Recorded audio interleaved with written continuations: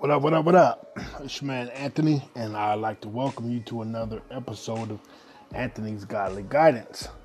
This would be episode 6, which is episode 6 of the Spiritual Warfare series, and this would be the second part to the lust attack. And earlier we talked about the lust of the flesh in a more sexual mentality. This portion is focusing on the lust of the eyes. And while I'm at it, I'll do the definition that I came up with. That's triggering why there's 2 separate episodes. And it says lust is intense or unrestrained sexual craving or an overwhelming desire or craving. So today's episode is going to focus on the overwhelming desire or craving. So lust has us focus. Lust has us focusing on pleasing oneself. Like it often leads to doing wrong things, sometimes wrong actions to fulfill one's desires, and no regret to the consequences. So we get so stuck on what we see, what we want, and we start doing wrong things to get it. Lust is about possession and greed. So this sort of lust in how we're talking, it's about what I have and how I want more.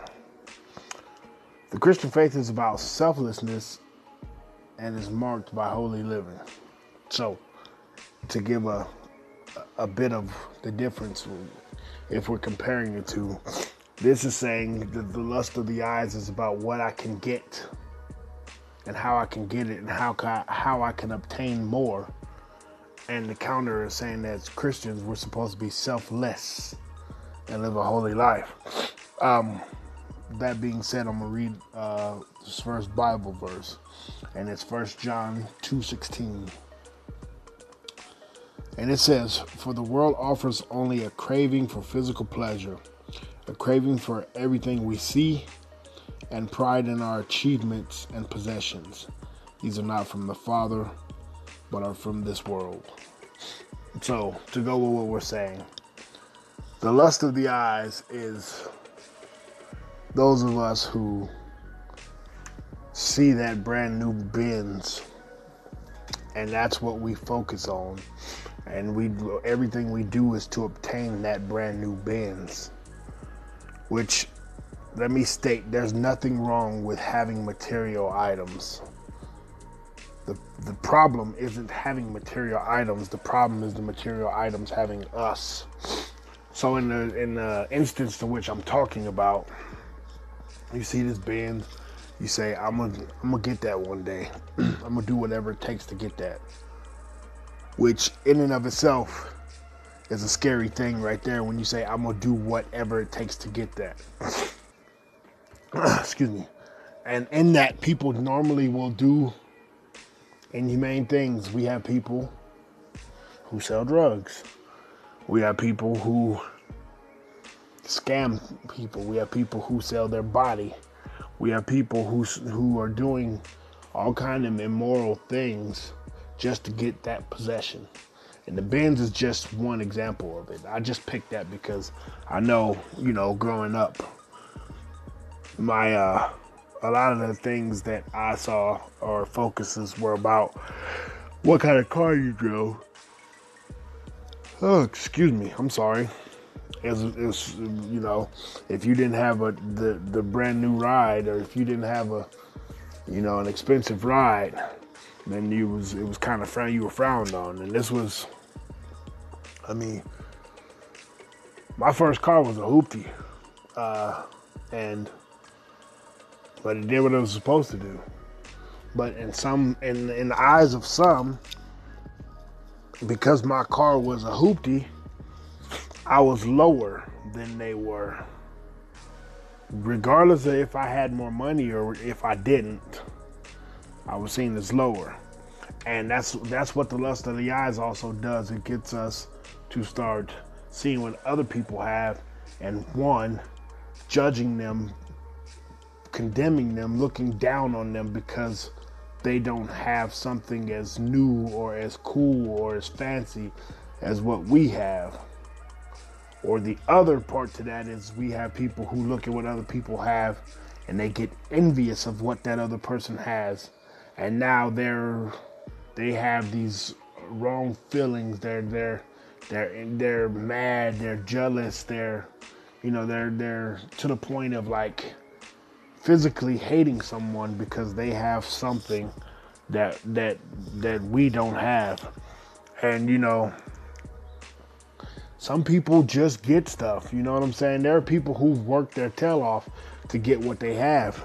And so if they have expensive cars, clothes, a dope house, I mean, they worked hard for that, be they Christian or not. So we shouldn't be looking at what other people have and getting jealous about it and talking bad about them. They must do this and they must do that. I know people who are strictly legit and are wealthy. And there's nothing wrong with that. There's nothing wrong with that at all. You know what I'm saying? If they work hard and they have something, then good for them. We shouldn't be hating on each other, mad at each other for that. I mean, what if this person worked hard to get what they did and all I did was dreamed about what I wanted, but did no action to that? So how am I mad at someone else when they went and they took the dream and put some action behind it, whereas I just dreamed and now I'm mad at this person? So there's one of the biggest problems with the lust of the eyes. It gets our focus off, and instead of focus on what people are doing, we focus on what they have and how they have what we don't have. But we don't see that they did something we didn't do, or they didn't do something that we did, and that's why they have the nice things that they have. So that's one of the big issues when we talk about the lust of the eyes. Another thing that just popped into my head is the lust of the eyes kind of go hand in hand with idolatry. If you have, we'll go back to the car. If you have a car that you treat better than you treat people, that car is your idol. That is idolatry. And now you have placed this car above a place of where God should be. So there's another reason that idolatry why the lust of the eyes is harmful for us, because it gets us placing things above God. I mean, that's not if you take good care of your stuff, there's nothing wrong with that. If you have your house is tip top, if your car is tip top, all of that's fine. There's nothing wrong with that. In fact, good for you taking care of your stuff. It's something, people say cleanliness is next to godliness, which isn't in the Bible at all. That's just something that people made up. But in the Bible, there is, there's sayings that if you take care of small things, God can trust you to take care of big things. So if you have a whip that's older and it ain't, it's not the brand new, top of the line, whoop-de-woo, wham-wham, but you take care of your car, whatever it is, and you keep yours up, then God can trust you with something else. You know what I'm saying? So there is something to be said about taking care of what you have. But that shouldn't be more important than your family, your friends, some random person that you see around the corner, your neighbors. Most definitely shouldn't be more important than God. So that's one of the huge issues when we talk about the lust of the eyes and where we place our attention to. And I just to not continue to beat a dead horse, I just want to. The purpose of these this section of lust is because I myself have had struggles with some of these things that I got so focused on whatever the object, in my case, in the past has been cars, it's been clothes, it's been my comic book stuff, all of that. There have been times where I have gone over and above trying to scheme and plot and plan to get these things. And once you get to that area, now you have put this as an idol, and now you're willing to do whatever it takes, as stated earlier. And my point in coming on and speaking about this isn't to judge or condemn anyone, because as I just said, these are things I have struggled with myself. It's to bring awareness to the fact that, well, there's times that we as people get caught up in the materialistic side of things. We get caught up on that house, that job, that car, you know what I'm saying? And for that matter, that person. And we do whatever it takes for these things, which create the danger. Even for a person. I mean, since I said it, people might be like, what do you mean that person? If you have someone that you want so badly, that you're so after, that you're willing to do immoral things to get to that person, to please that person, again, it's idolatry. And that's placing that person above God. That's not healthy. Not to say that you shouldn't, according to the Bible, you should treat your spouses just as well as you treat yourself. The only person you should treat better than your spouse is God. So that's not to say you shouldn't treat people good. It also, another verse says, love your neighbor as you love yourself. So that's not to say that. But what I'm saying is, if you are willing to be conniving, sneaky, to please a person, and if that's what that person wants from you in order for them to be with you, one, you don't want to be with that person. And two, you got to be mindful that, look at all the stuff I'm trying to do to get this person's attention. That's some spiritual stuff right there. The stuff, spiritual warfare, that goes back to the spirit of Jezebel. It doesn't just, that spirit of Jezebel gets in and we start doing all kind of foolish stuff for that person, that car, that house, that money. And again, we've talked about money in these podcasts, and the problem, again, isn't money. People say money is the root of all evil. They misquote. Money is not the root of all evil. The love of money is the root of all evil. So all of the things that we're speaking about right now it kind of goes with the spirit of mammon. And I didn't plan to talk about this, so I don't have the Bible verse for either of those. And let me see while I'm on here, see if I can pull that up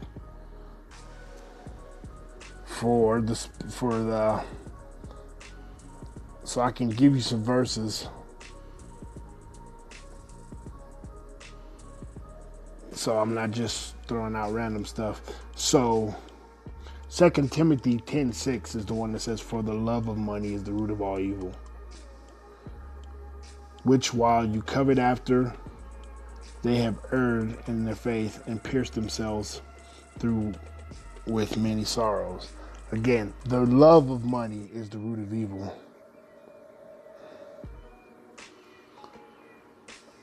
We have to stop with this. We've got to stop with this misquoting of the Bible.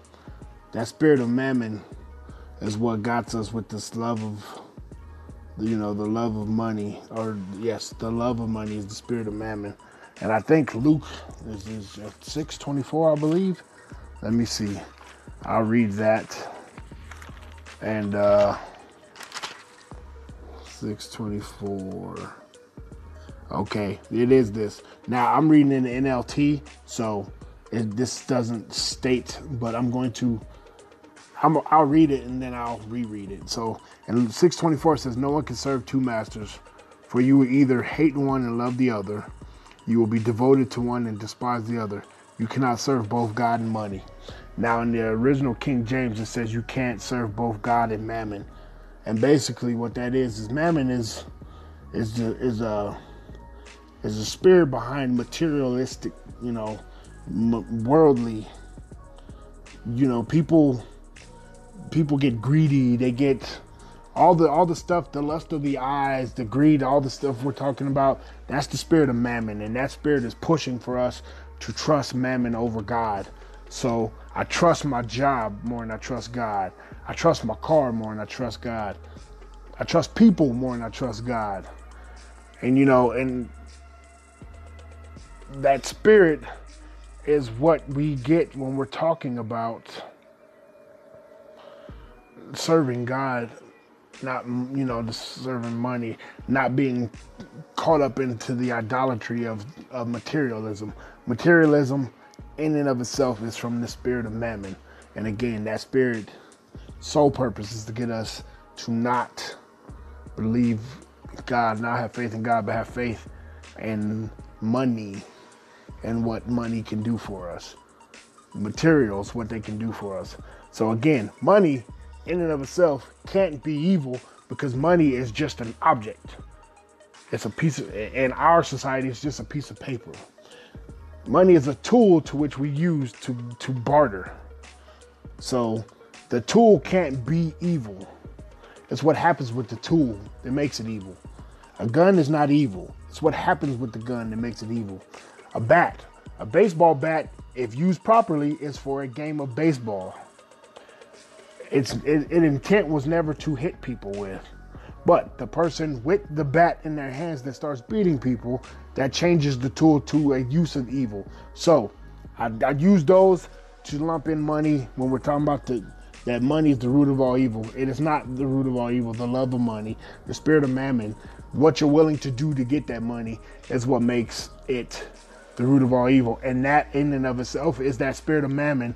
And that is why we talk about, there's songs for the love of money. We got movies that illustrate what happens when people go all out for the almighty dollar.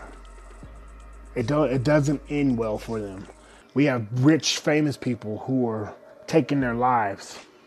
Why? Because money, the love of money, does nothing for us. If we use money the way it's intended and not let money use us, that is how we're going to stay in a place of faith and blessed and happiness. And that is what will keep us going forward. That money can't do anything for us. Money, if you're filthy rich and by yourself, money can only buy you a companion. And you know what I mean when I say buy you a companion. It doesn't buy you a soulmate. It just buys you someone that's around when the money's around. So, back to my original point. The lust of the eyes will get us in trouble for the reason stated. And here's for us Christians, here's the way out. And I'll end on this Bible verse. And this is Romans 12:1-2. It says, and so, dear brothers and sisters, I plead with you to give your bodies to God because all he has done for you. Let them be a living and holy sacrifice, the kind he will find acceptable. This is truly the way to worship him. And here's the part that you got to hear. Do not copy the behaviors and customs of this world, but let God transform you into a new person by changing the way you think. Then you will learn to know God's will, which is good and pleasing and perfect. So, in closing, we are in this world. Christians, we operate in this world, but we are not of this world. Don't be conformed to the ways of the world, because Mammon is teaching us to not have faith in God. We need to have faith in God, not the tools to which God has given us to do things in life. If we keep them all in perspective, it'll keep us from going down this wrong path that will do damage in our lives. So, with that being said, that is it for this 2-part series. The next episode is entitled Distractions, and I will have Spence on there with me as we do another co-host and discussion about this topic. So I pray that you were blessed by the 2-part that I just went over with you. I pray that you were blessed by what you just heard. I pray that your heart is open to hear what it says, and I pray it hits fertile ground and that it's not, caged off, stony heart. And thank you for listening. Love you. God bless.